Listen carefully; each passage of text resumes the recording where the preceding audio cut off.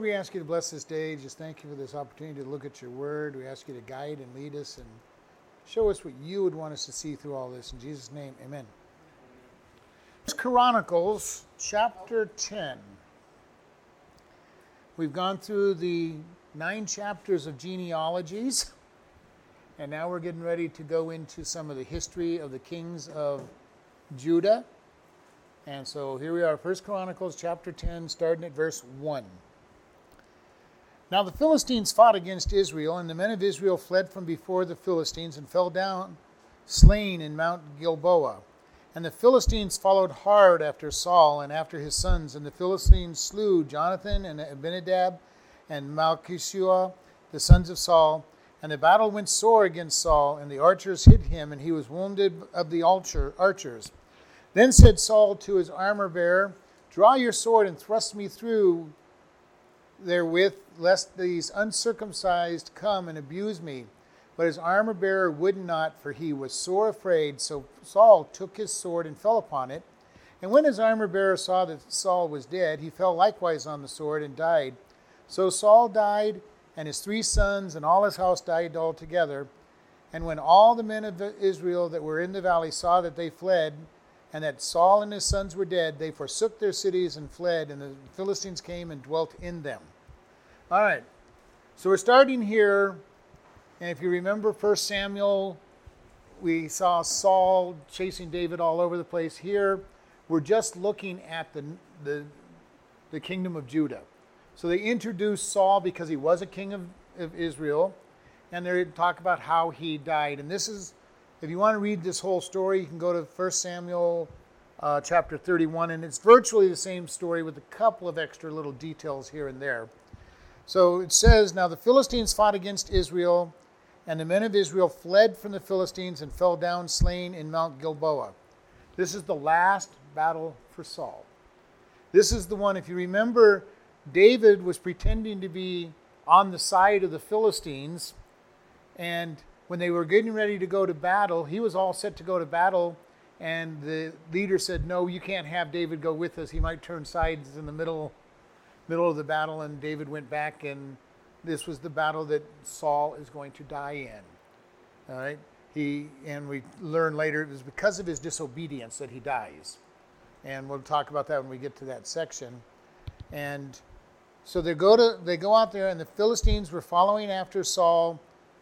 They managed to kill Jonathan, Abinadab, and Malchishua. Those are Saul's 3 oldest sons. Jonathan was the crown prince. He was going to be the next in line after Saul, and God took the 3 next generations out of the order of the king in the middle of this battle. And Saul is running away from the battle in the chariot or however he is, and he gets hit by the archers.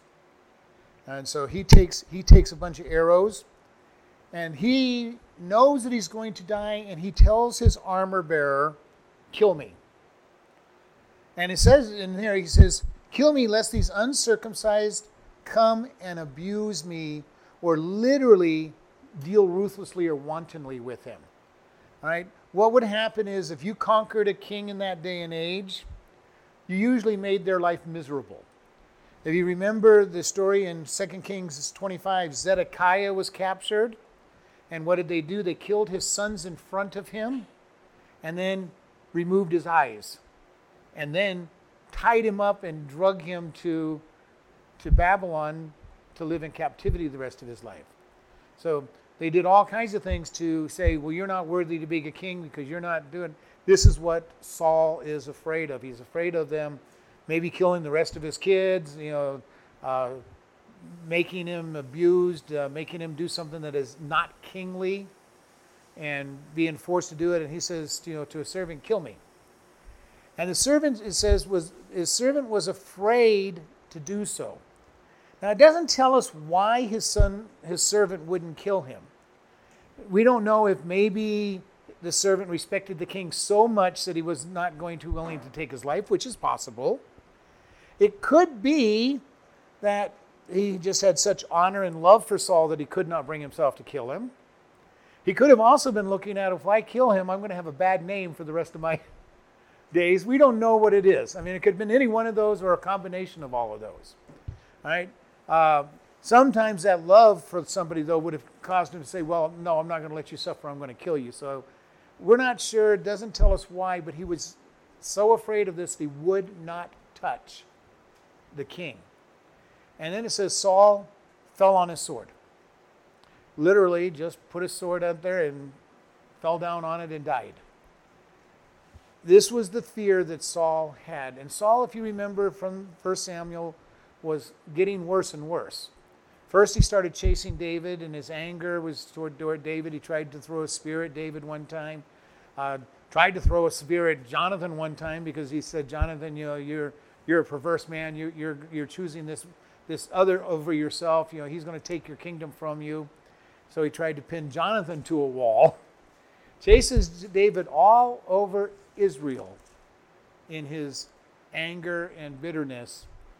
And yet, when it comes down to it, still doesn't recognize that he is reaping the seeds that he has sowed. He has sown all this evil. He went and he did not kill Agag when he was told to kill Agag. He went to the witch of Endor. He pursues David, who's done him no harm, trying to kill him. He basically ignores all the other problems in the kingdom. And even in this battle, it was forced upon him when the Philistines attacked him. Just as he was ready to conquer David, the Philistines attacked and pulled him away from their battle. And this was his last battle.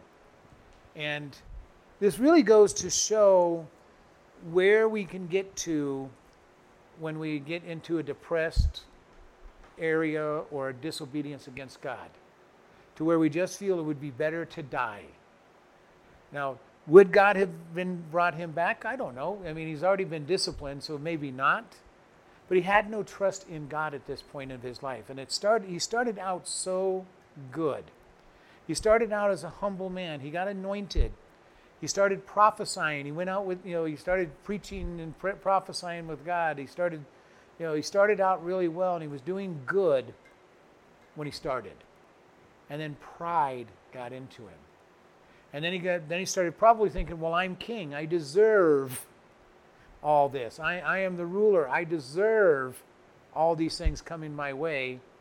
And slowly ended up turning against God. And this is something that is very important for us to be very careful of. Sometimes success in life is the worst thing that can happen to a Christian. Because if we start depending on that success and enjoying that success, we can go pulling away from God, just as Saul did. He got everything that anybody could ever want. He became king, ruler of the country. Could have all the harem that he wanted, taxes, the best of the bakers, the best of the soldiers, and it went to his pride, to the place where he started worrying about David taking his place and not following God and having God say, I've rejected you because of the event at Agag and the not killing him. But his servant, once he sees that Saul has killed himself, the servant kills himself. And again, I don't really understand this. Maybe he was worried, that somebody would accuse him of killing Saul. Maybe he was worried that, he was going to be put to shame because of his being a servant to Saul. It doesn't tell us. In this case, it might be that he loved Saul enough to say, well, I'm going to die with you. Your sons have died, you're died. I'm going to die with you. And this is something that we don't really understand, but in the days of the knights and the warriors and everything, their armor bearers drew very close to them. They're the one that provided them their sword and their weapons and took care of their armor, basically had their back. When Jonathan attacked the Philistines and he climbs up the mountain, his armor bearer was right behind him. Jonathan was killing people and the armor bearer was stabbing them as they fell to the ground. He was making sure they were dead, so nobody would get up behind him. That was the kind of relationship that the squire or the armor bearer would have with their master.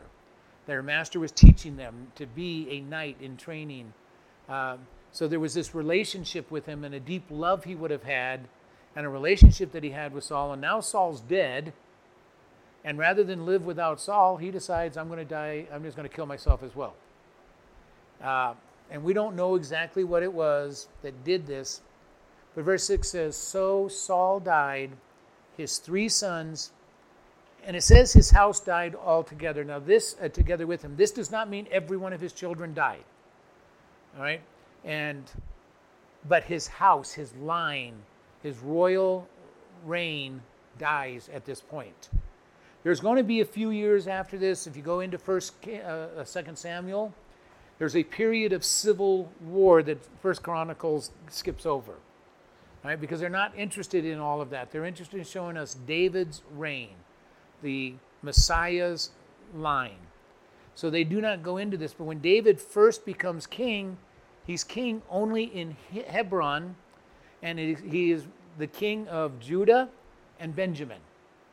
The rest of Israel chooses one of Saul's sons to be king.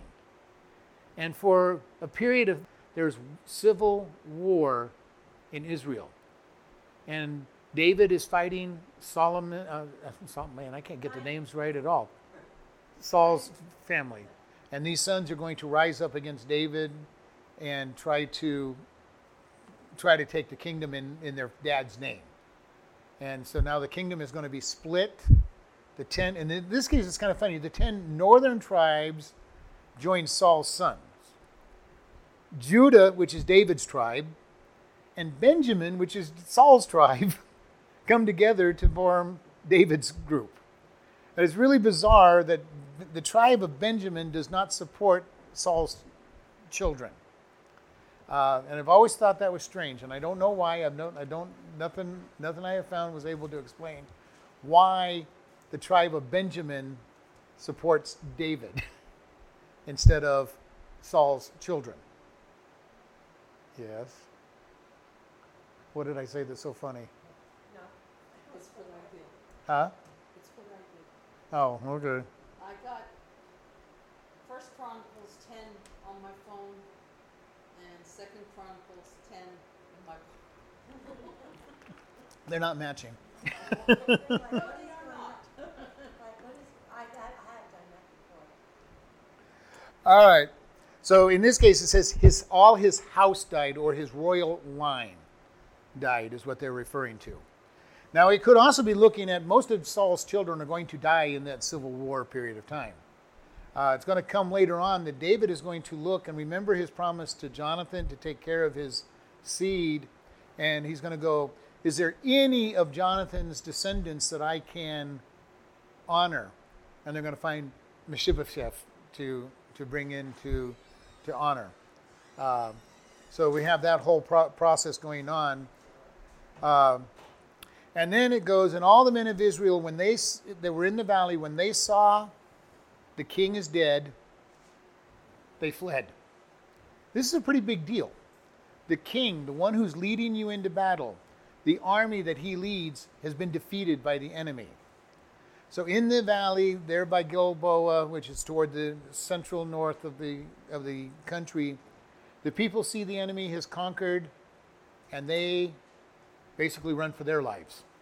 They don't want to become made slaves. So they abandon their towns. And again, this is something we don't fully understand. It's kind of interesting. Even in modern history, people care about what army conquers.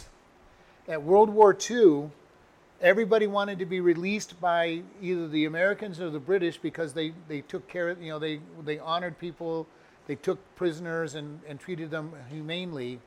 Nobody wanted to be rescued by the Russians because the Russians abused the people that they released.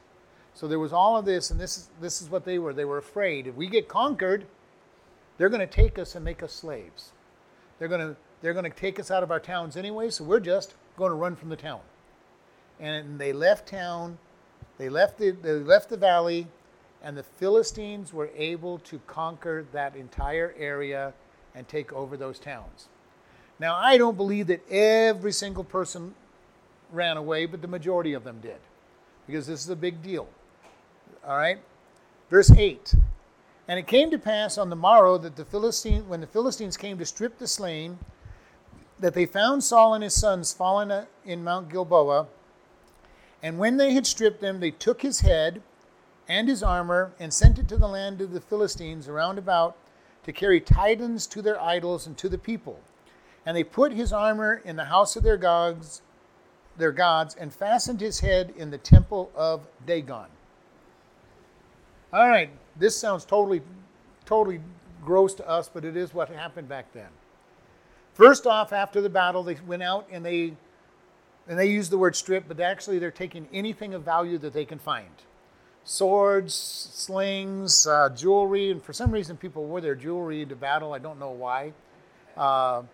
These guys would wear their earrings and their necklaces and everything. I guess it was to show how great they were and maybe scare people, and how wealthy they were and how victorious they had been.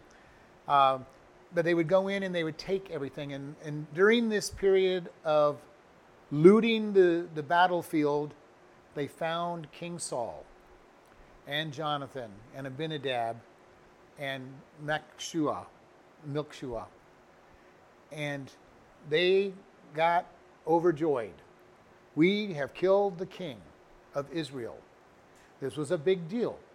Kings were powerful. They were mighty. They were supposed to be protected by the gods of their nation. So to kill a king was a big celebration for them. And it says they took his armor and they cut his head off. And then they sent messengers all through Philistia saying, the king of Israel is dead. And probably were praising their king. And I don't know who their king was off the top of my head. I didn't look that up. But they're saying, long live our king, our king. We have finally defeated those Israelites. They've caused us nothing but trouble. They're the ones that killed Goliath, and we've killed them now. We've been victorious. We are now champions. And they send Saul's armor on a victory tour all through Philistia, city by city, showing off his armor and his head. And finally, they get to the great temple of Dagon, and it says they nailed his head. They fastened his head in the temple. Now, how would you like to go to church and be worshiping, and there's a head rotting on the wall? But that's what they did, and he had his armor in there. Now, it doesn't tell us here, but in 1 Samuel 31, it tells us that they also took Saul's body and his son's bodies, and they hung them at the entrance of the town nearby to show victory. This was, again, something that sounds terrible to us, but that is what they did. We're victorious. We're going to take these leaders. We're taking these generals. We're taking these leaders, and we're hanging them from the wall by the gate so that everybody that goes in and out of this gate can see how wonderfully superior we are. We killed these leaders. And it doesn't tell us how long they were going to keep them there or anything else, but this is what they did. We are victorious. We're going to put these bodies out there. And again, every time you went in and out of this city, here's bodies hanging off the wall. And the people were rejoicing about this. We have killed the leaders of Israel. We have killed the king and the crown princes. We've been victorious. Look at there's their bodies. They're not coming back. This also was a way to desecrate the body, especially for the Israelites. Because for the Israelites, and even to this day in Israel, you die, you're buried that night, by nightfall. All right? Because they're saying the body cannot be out after dark. So here is Saul and his children. First off, it's the next day after the battle, so they're already past the day that they're supposed to be buried. And now their bodies are being hung from a wall on a city. Desecrated. We're not going to let you bury these bodies. We're not going to let them be buried correctly and taken care of. This is an insult. This is a great insult. And this is part of what Saul was concerned about. They're going to abuse me. Now he was concerned about being tortured as alive, but they're not even letting his body be properly buried. And this is a big deal for the Jewish people. Their king cannot be buried. Now, they've all run away. There's no real battle. There's nobody to battle at this point. They've run away. They've tucked tail and ran. The army's been defeated. So there's not much they can do, but if they're anywhere near that city, they see Saul, Jonathan, Abinadab, and Melchishah hanging on a wall, being celebrated by the residents of that city, like, we got them. They're taken care of. Paul's head is in the temple of Dagon. Huh? Or Saul. I keep saying Paul for some reason. Saul's head is in the temple of Dagon along with his armor. All right? And if you remember, what did they do with Goliath's sword? Because David went to the temple and the priest said, he goes, I need a sword. And they go, well, all we have is the sword of Goliath. So this was not uncommon for the trophies of war when a big leader or a valiant soldier was killed, to put their trophies in amongst your God, because you're celebrating our God delivered us. And this is what they're doing to Saul's body and his armor. Our God gave him to him, and they marched him all around. They marched his head and his armor all around Philistia to show it off. We have finally gotten rid of this pain in the neck nation over on the side. We've got rid of their king. We have been victorious. And remember, he'd been victorious. Why? Because David kept beating the Philistines. Every time he went out, he'd beat the Philistines. Now that David wasn't there to beat them, they were victorious. And victorious all the way to killing the king. And we have this going on with this great show of praise to their God. They're praising their God. We have beat the God of Israel. And we don't really fully understand that mentality, but this is a big deal to them. If you are in polytheism, your God beating another God was a big deal. Because your God just proved that he's stronger than that other God, because all those gods were equal. They battled, fought each other up in the heavens, and now our God gave us victory, so we're on the right side, they were on the wrong side, and we were victorious, and they're celebrating this. And, it's going to be great victory for the Philistines and a great sorrow for the Israelites. God has let their king die in battle. And remember, he's their first king. This is the first time they go, how can God let our king die? That's like I said, a person. Right, he's the first king. He's the one that God chose him, remember. God anointed him as the first king. Even though we've talked about this way back, Saul was from the tribe of Benjamin, and the king was supposed to come from the tribe of Judah. That was the prophecy of Jacob when he anointed his son and gave the blessings. He said, Judah, the scepter will come from you. And their first king comes from Benjamin, the youngest of the children. And there's no record of God ever saying that a king would come out of that tribe, and yet the first king came out of Benjamin. Why? Because the people asked for the king. God didn't appoint the king. He says, fine, you want a king? I'll give you a king, but it's not going to be out of the tribe of Judah that it's supposed to. I'm going to give you a usurping king who's going to be from the wrong tribe, who's going to be a temporary king, even though they didn't fully understand that when he was king. And Saul's pride got hold of him. Now in verse 11, and when all of Jabesh Gilead heard all that the Philistines had done to Saul, they arose all the valiant men and took away the body of Saul and the bodies of his son and brought them to Jabesh and buried their bones under the oak at Jabesh and fasted for 7 days. These guys are going to be blessed by David because they took care of Saul and Jonathan's bodies. They saw the abuse of their king, the abuse of these men that weren't able to be buried. And the brave men went to the city at night.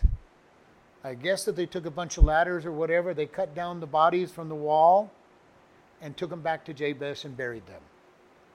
This was again, here's a big deal. All of Israel is fled. And the men of Jabesh Gilead decide, we're going to rescue the bodies of our king and give them an honorable burial and put them where they belong. about 3 days too late, but they're going out there and saying, we're going to take care of it. This was a big deal. The Philistines are flushed with victory. You know, if they had been caught, they would have been definitely tortured.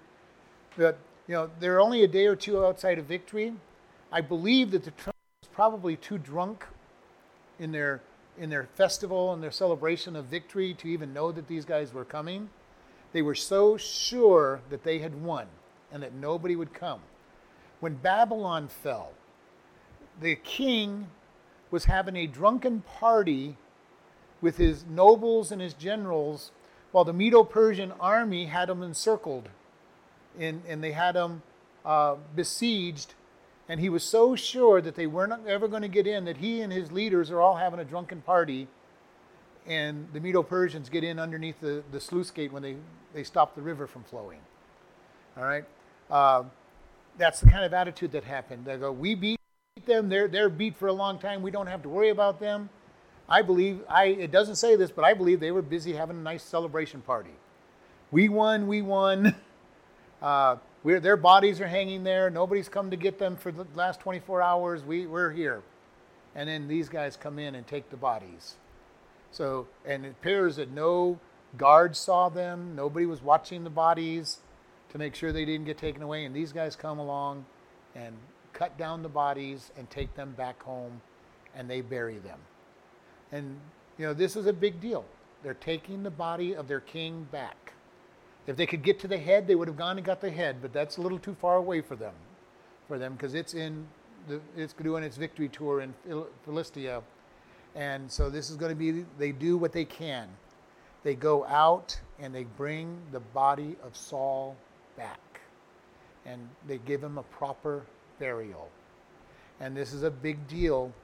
And verse 13 and 14 says, so Saul died for his transgressions which he committed against the Lord, even against the word of the Lord, which he kept not, and also for asking the counsel of one that had a familiar spirit to inquire of it, and inquired not of the Lord. Therefore he slew him and turned the kingdom to David, the son of Jesse. So here in the two sentences is, why did Saul die? He turned against God's word. As far as we understand, the primary turning against God's word was the battle early on in his career when he was to fight the Amalekites. He was to destroy all of them. He kept King Agag alive, and he kept some of the animals alive. And even before that was that he offered a sacrifice because Samuel was late in getting there. So he offered the sacrifice, which wasn't his job. He's king, not priest. He didn't obey God in the battle. And when Samuel came to see him, he goes, why didn't you obey God? And his first answer was, I did. I did everything God told me to do. Okay. How many times do people, maybe us even, say, God, I did everything you told me to do, when we know we didn't do it? All right. And Samuel's first answer is, what is the bleating of these sheep and the mooing of these cattle? And if you remember, Saul's answer was still really dumb. He goes, the people kept them so that we could sacrifice to God. He goes, not my fault. I couldn't stop the people from doing this. All right? And then he goes, and why is Agag still alive? Agag comes out of this thinking, okay, I've got my life spared. I'm going to be okay. And Samuel grabs a sword and hacks him to pieces because he said, God said he's to die. So Agag thought he'd gotten away with it. You know, maybe he was telling Saul how he could teach him to be a king or whatever. I don't know. But Saul was going to let him live, and Samuel killed him. That was the big one. That was the big one. And he said, at this point, God has turned from you. God will no longer hear you. And from that point on, Saul got progressively worse. Now, why did he say this? Could Saul have been able to repent and turn to God? Probably could have, but God knew that he would not. This is the idea that God knows our future before it even happens. So he was able to say, Saul, you're not going to repent anyway, so I'm turning my back on you completely. We go back to Pharaoh in the Exodus. Pharaoh hardened his heart the first 4 or 5 times, and then it says God hardened his heart. Why? Because God knew that he was not going to relent. So God says, fine, you're not going to. I'm just going to make your heart even harder than you wanted, because he knew that he was not going to relent. He said, Jacob I have loved, Esau I have hated. And this is while they were in the womb. Esau hasn't done anything to have God hate him, and God says, I hate him. Why? Because he knew that Esau was going to rebel against him. And this is one of the things for us, that God knows our future. And I love this. God is so powerful that I don't have to worry about what's going on, because he goes, I know. I know the beginning from. He knows everything that's going to happen to me. He knows everything I'm going to do. He knows everything that people are going to say and do against me or for me. He knows it all. And he is in control. And he can change the direction if he wants, because he knows what is going to happen. And he will respond accordingly. And so here we see, and then he says, the second reason is that you inquired of one that had a familiar spirit. That was the witch of Endor, right before this battle. He is so distraught because he hasn't heard from God. Samuel has died. No priest is speaking for him. God is not speaking to him. God is not apparently speaking to the high priest for him. And so he decides he's going to go to the witch of Endor, who controlled familiar spirits, or the spirits of the dead, supposedly. And she goes, well, who do you want me to call? And he goes, call up Samuel. She said, no way. And he said, do it. And that is one of the most interesting stories in the Bible, because we know that to be absent from the body is to be present with the Lord, and yet it appears that Samuel showed up to them. And one thing we do know is that these people that talk to familiar spirits are talking to demons. They're not talking to the ghost of somebody. So what happened there, we don't know. Did God make a demon appear as Samuel? Did God use a special? It's one of those crazy ones that doesn't match anything else in Scripture. And it's one of those hard things to even comprehend. But Samuel showed up, or something that looked like Samuel showed up and said, why are you calling me? God has rejected you. And his message was that you're going to die. And now he's in total despair and goes into this battle. And I think going into this battle, Saul knew that everything was turned against him. God said, you are going to die. I think he went into this battle expecting to die. And that's not a good thing for your leader to expect to be dying. You're not going to engender any goodwill in your people when you're sure that you're going to die and it's a losing cause. And so he went in knowing that he was going to lose. And he says, you inquired of a familiar spirit, something dead, rather than the living God. And this is something for us to be something to look at. Are we, when we need a decision, going to the living God? Are we going to God and praying to God, the living God? Are we going to his word, the living word? Now, there are people that will go to the Bible and just flip it open, God's saying, as if it's a special magical book, and they'll flip it open and say, well, this is my word. All right? And I've told you all the joke, and it's a funny one. Somebody's studying the Bible, and it says, he goes to this verse of the day, and he opens it up and says, and Judas killed himself. And he goes, that can't be my verse. And he goes, flips it open, and he goes, go and do likewise. Opens up his Bible again and says, what you do quickly. Okay? Now, all those verses are not about your life, okay? But it is, and all those were verses out of the Bible, okay, that come out of the Bible.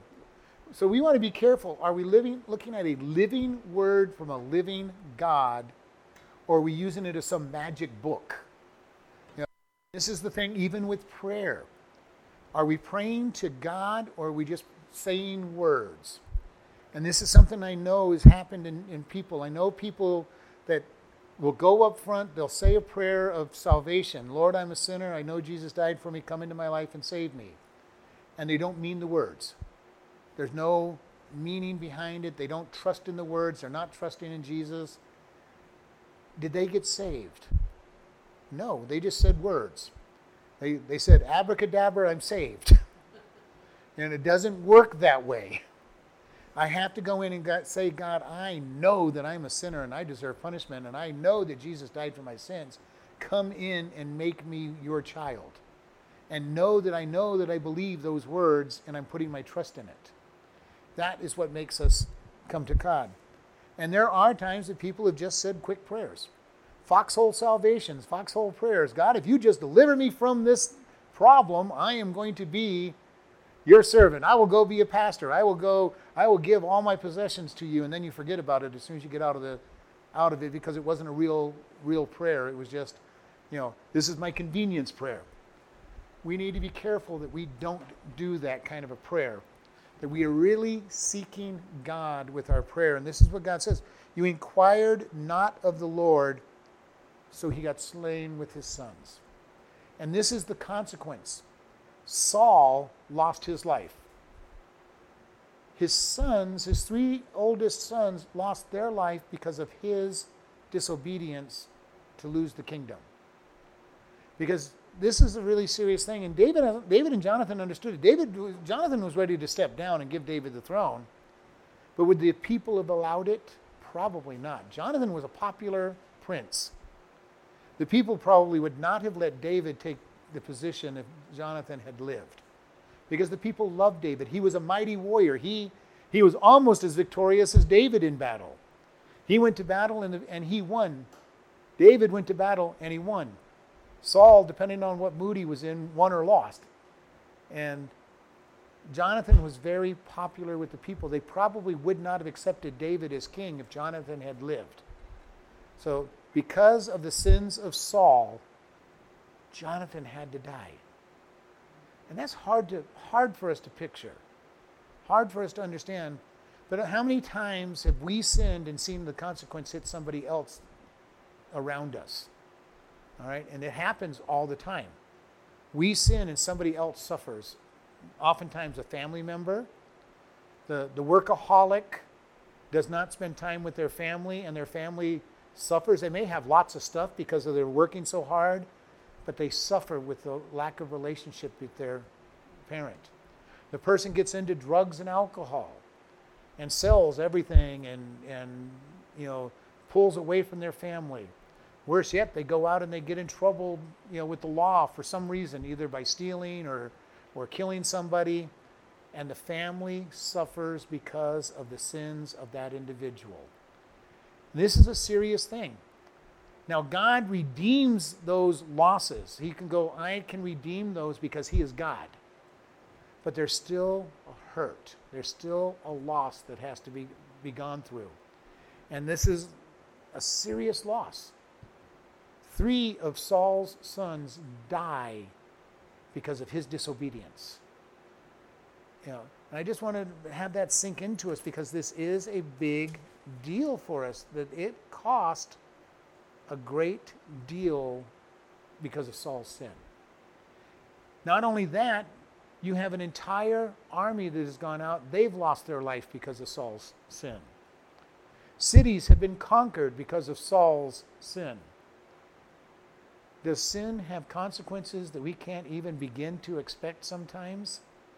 Now, most of us are never going to have a consequence that's going to affect the nation and cities, but we do affect our children, we do affect our businesses, we do affect our churches, we do affect those in our neighborhood by our sin. And it's a critical thing to sin. This is why we need to see sin the way God sees it. It's awful. It's terrible. It needs to be avoided at all cost. And too many Christians even play at, how close can I get to the sin before I've crossed the line? Well, if you're thinking that way, you've already crossed the line. Because Jesus said, if you think about the sin, you've done it. So it's not, okay, how close can I get to adultery before I've committed adultery? Not how close can I get to fornication before I've crossed the line? Not how many drinks can I take before I'm into drunkenness? It's none of that. We can do anything. We have perfect liberty if we can do things with a clear conscience. If you have any doubt on whether you can do something or not, in your heart, in your mind, the answer is you can't. And I've had people all the time that come up, well, I've been reading my Bible, can I do such and such? And I'm going, the answer for you is no. You're already doubting it, otherwise you would never have asked the question. As soon as you have doubt in your heart that it's something that you can do, it's sin. And it doesn't matter whether somebody else could do it or not. Because if they have liberty and they're not bothered by it, it's not sin for them. This is what Paul told the Corinthians. He goes, you are having problems with meat offered to idols. All right? The best meat that they could buy was the market down at the bottom of the hill. After they offered the meat to the gods, they would sell the meat to people to eat. And it was good meat because the best of the animals were sacrificed. And Paul says, it's no problem if you know that that's a hunk of wood and a bunch of gold and you're not worried about anything offered to it and it doesn't bother you, eat the meat. There were others that had trouble with it, especially people who got saved that used to worship that idol. They're still struggling with that's not a God, and now I'm going to eat the meat that was offered to it. And they had problem with it, and Paul says, for you, don't eat it. It's a problem. For many of the Jews, they looked at it as defiled meat. They would not eat it because it had been offered to another deity, even though they didn't recognize it as a deity. And Paul said, if you can eat it without a conscience bothering you, no problem. It was just offered to a hunk of wood with gold covering it. Because if it bothers you, don't eat it. And then he went even further. He goes, if you're eating it and it bothers somebody that's around you, don't eat it. Because you don't want to cause them to sin. And that sin would be to judge you or to be tempted to do something that they felt they couldn't do. And so all of this comes down to sin having great consequence. And we see this consequence here. Chapter 11, verse 1. Then all Israel gathered themselves to David unto Hebron, saying, behold, we are your bone and your flesh. Moreover, in time past, even when Saul was king, you were he that led us out and brought us in Israel. And the Lord your God said unto you, you shall feed my people Israel, and you shall be ruler over my people. Therefore came all the elders of Israel to the king at Hebron, and David made a covenant with them in Hebron before the Lord, and they anointed David king over Israel. Now, again, this has taken some time and skipped over a whole section in 2 Samuel of the Civil War. All right? After Saul died, there's a period of time where David is reigning in Hebron, and Saul's children are reigning with the other 10 tribes, and there's a civil war going on. And it takes Saul's general, who gets mad at one of Saul's sons for wrong reason. The son feared the general, and the general was laying with the concubine of Saul, which belonged to the son, and he challenged him, and the general got so mad at him and said, fine, I'm going to deliver all of the tribes to Israel, to David. So after years of civil war, the general goes down to David and says, I can deliver all the tribes to you. You can be king of all of Israel. And he had one condition. He wanted to be David's general. Didn't go over with David's general, who ended up killing him. All right? And that's all in 2 Samuel. So we're not going to follow all that. We taught that already at a point in time. But all of a sudden, a few years after Saul dies, all the leaders of Israel come down to David and said, we want you to be our king. We're tired of this civil war. We're tired of all this battles. Matter of fact, all of our king keeps losing battles. We're losing men. Every time you go to war, you're winning, we're losing. Handwriting on the wall, we just surrender. We want you to be our king. And they all came down, and David made a covenant with them. He agreed to be their king if they would allow him to be their king.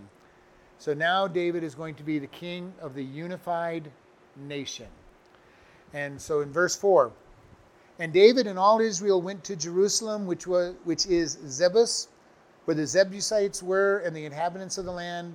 And the inhabitants of the Jebus said to David, "You shall not come hither." Nevertheless, David took the castle of Zion, which is the city of David. And David said, "Whoever smites the Jebusites first shall be chief captain." So Joab, the son of Zeruiah, went first up and was chief. And David dwelt in the castle thereof. Therefore they called it the city of David. And he built the city around about, even from Milo around about. And Joab repaired the rest of the city. And David waxed greater and greater, for the Lord of the hosts was with him. So when David gets all 10 tribes, he goes and attacks Jebu, which later on is going to become Jerusalem. It belongs to the Jebusites at this time. Now, Jerusalem is up on a high mountain with cliffs around it. It is not a city that is easily taken. Even though it has been taken a few times, it is not a city that is easily taken. It's got mountains on one side that you cannot climb up on, and you can basically just surround it on 3 sides, and it's got a thick, heavy wall. And it was that way when David went to take it. And David marches up with all of Israel. And it's kind of interesting that it says, the inhabitants of the land said to David, "You shall not come in this city." It had a reputation of being unconquerable. And David wanted that city. All right? And he's going to take it, and it says David took the city and the castle of Zion, which is what it's later on called, Zion, the city of God, and the inhabitants of the land, and it's called the city of David once he conquers it. He's going to make it the capital of Israel, is going to be in Jerusalem. This is kind of a smart move on his part, because it's close to Judah, it's in Judah, but it's close to Benjamin. It's in the center of Israel, so everybody should be happy with this centralized headquarters for the nation. And David made a statement. He goes, "Whoever strikes the leaders dead and takes this city will be my general." All right? And Joab, his cousin, nephew, is going to be the one that takes the city. They're motivated. Whoever gets to be victorious in this battle is going to be promoted. All right? Very much, if you remember when David went to fight Goliath, do you remember what the prize was for going to fight Goliath? They were going to get Saul's daughter in marriage, where they're going to be made a member of the royal family. Their family was going to be able to live tax-free, and they were going to be honored. That was quite an honor. David's doing the same type of thing. He says, "Hey, I'm now king. Whoever takes this city for me, you'll be my general." That got people motivated. If I want to be the general, all I got to do is be the first one up there to kill these guys and conquer the city. And Joab leads a group up there to do just that. He ends up leading this city. And Joab is going to be the one that is victorious. And Joab has already been leading David's army, and now he's going to make it official that he has gotten it by royal decree. And so they conquered this city, and it says David dwelt in the castle thereof, and therefore it was called the city of David. And it to this day is called the city of David. It is David's headquarters. It is where he was established the royal throne. It is also where he is going to bring the tabernacle, and the Ark of the Covenant is going to come to Jerusalem. And later on, Solomon is going to build the great temple in Jerusalem. And to this day, the Jews are waiting for the 3rd temple to be built in Jerusalem. And all of that is going on, and it's all because of this battle. David says, "Whoever conquers this is going to be my general." And they conquered the unconquerable city. And this city is not going to be conquered again until Babylon comes along. And Babylon the Great is going to conquer it because of the sins of the children of Israel. And that's going to be 400 or 500 years later that it's going to be conquered again. So it is a city that doesn't get conquered very often. All right? The next conquering after Babylon is going to be when the Romans conquer it, another 600-800 years later than the Romans conquer it. And since then, it has not been Israel's until recently to be conquered again. So this city is now David's city. And it says that David dwelt there, and it says he built the city around about, even from Milo round about. So David rebuilds the walls that they had to destroy coming in, and he builds up a city around the walled castle. So if you go to Jerusalem, even to this day, there's the inner city with the Great Wall, the pieces of the Great Wall, and then the outer city where people lived. And anytime that these nations would attack these walled cities, the people would leave the outside of the city, get inside the walls to be protected. All right? And we've talked about this in the past. They would also have citadels all over. And the citadel was a tower or a small castle. If you couldn't make it all the way back to the walled city, you would run to these citadels, these towers, these small castles, and defend yourself in those castles. They'd have a small group of army in it. They would be set up with weapons in it and food in them. And your idea was you would hold out long enough to get to the real city where you'd be protected. So David is building this city, and it says that Joab repaired the rest of the city. So he's working on part of the city that had been destroyed. And it says, and David waxed greater and greater, for the Lord of the host was getting stronger. He kept being victorious. He kept winning battles. More and more people kept coming to his side and his aid. The 10 tribes have come to him, the leaders of them, but overall then people started coming to him. Because it's hard to just switch sides. For years, they were Saul's people. Then they were Saul's son's people, even though he was losing battles. Now all of a sudden they got to choose to follow David. Their leader said, we're following David. But you know what? Just because leaders say something does not mean that the people always follow. There's always the problem of, are you going to follow? Now, when it's a good change, it's a good thing to follow your leaders. When it's a bad change, it's a good thing to do civil disobedience, legal civil disobedience. And watch what God is going to do. And in this case, they conquered Jerusalem, and David gets stronger and stronger. Saul's sons get weaker and weaker, and get less and less people. They've already lost their general. They lost everything, and they're weaker and weaker. And David's getting stronger with every day. And we're going to stop there on verse 9 and close in prayer.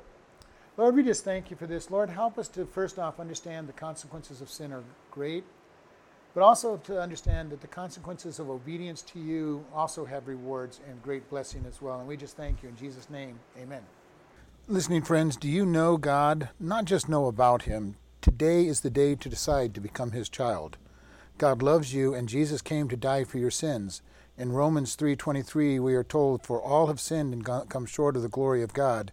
We all have sinned. God says the penalty for sin is death. Romans 6:23 says, for the wages of sin is death, but the gift of God is eternal life through Jesus Christ our Lord. We sin and deserve death and hell. However, Romans 5:8 says, but God commended his love toward us, that while we were yet sinners, Christ died for us. God loves you so much, he died for us so that we can be forgiven and have eternal life. How do we do this?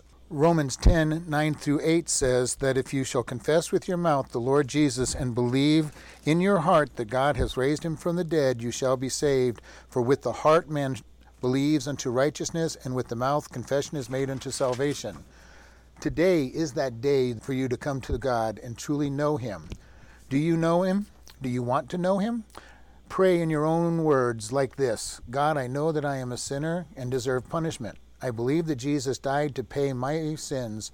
Forgive me and help me to turn from my sins and to live for you.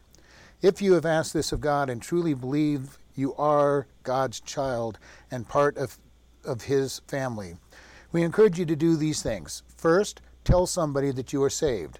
Second, start reading the Bible each day. We recommend starting with Ephesians and then the Gospel of John. Find a good Bible teaching church.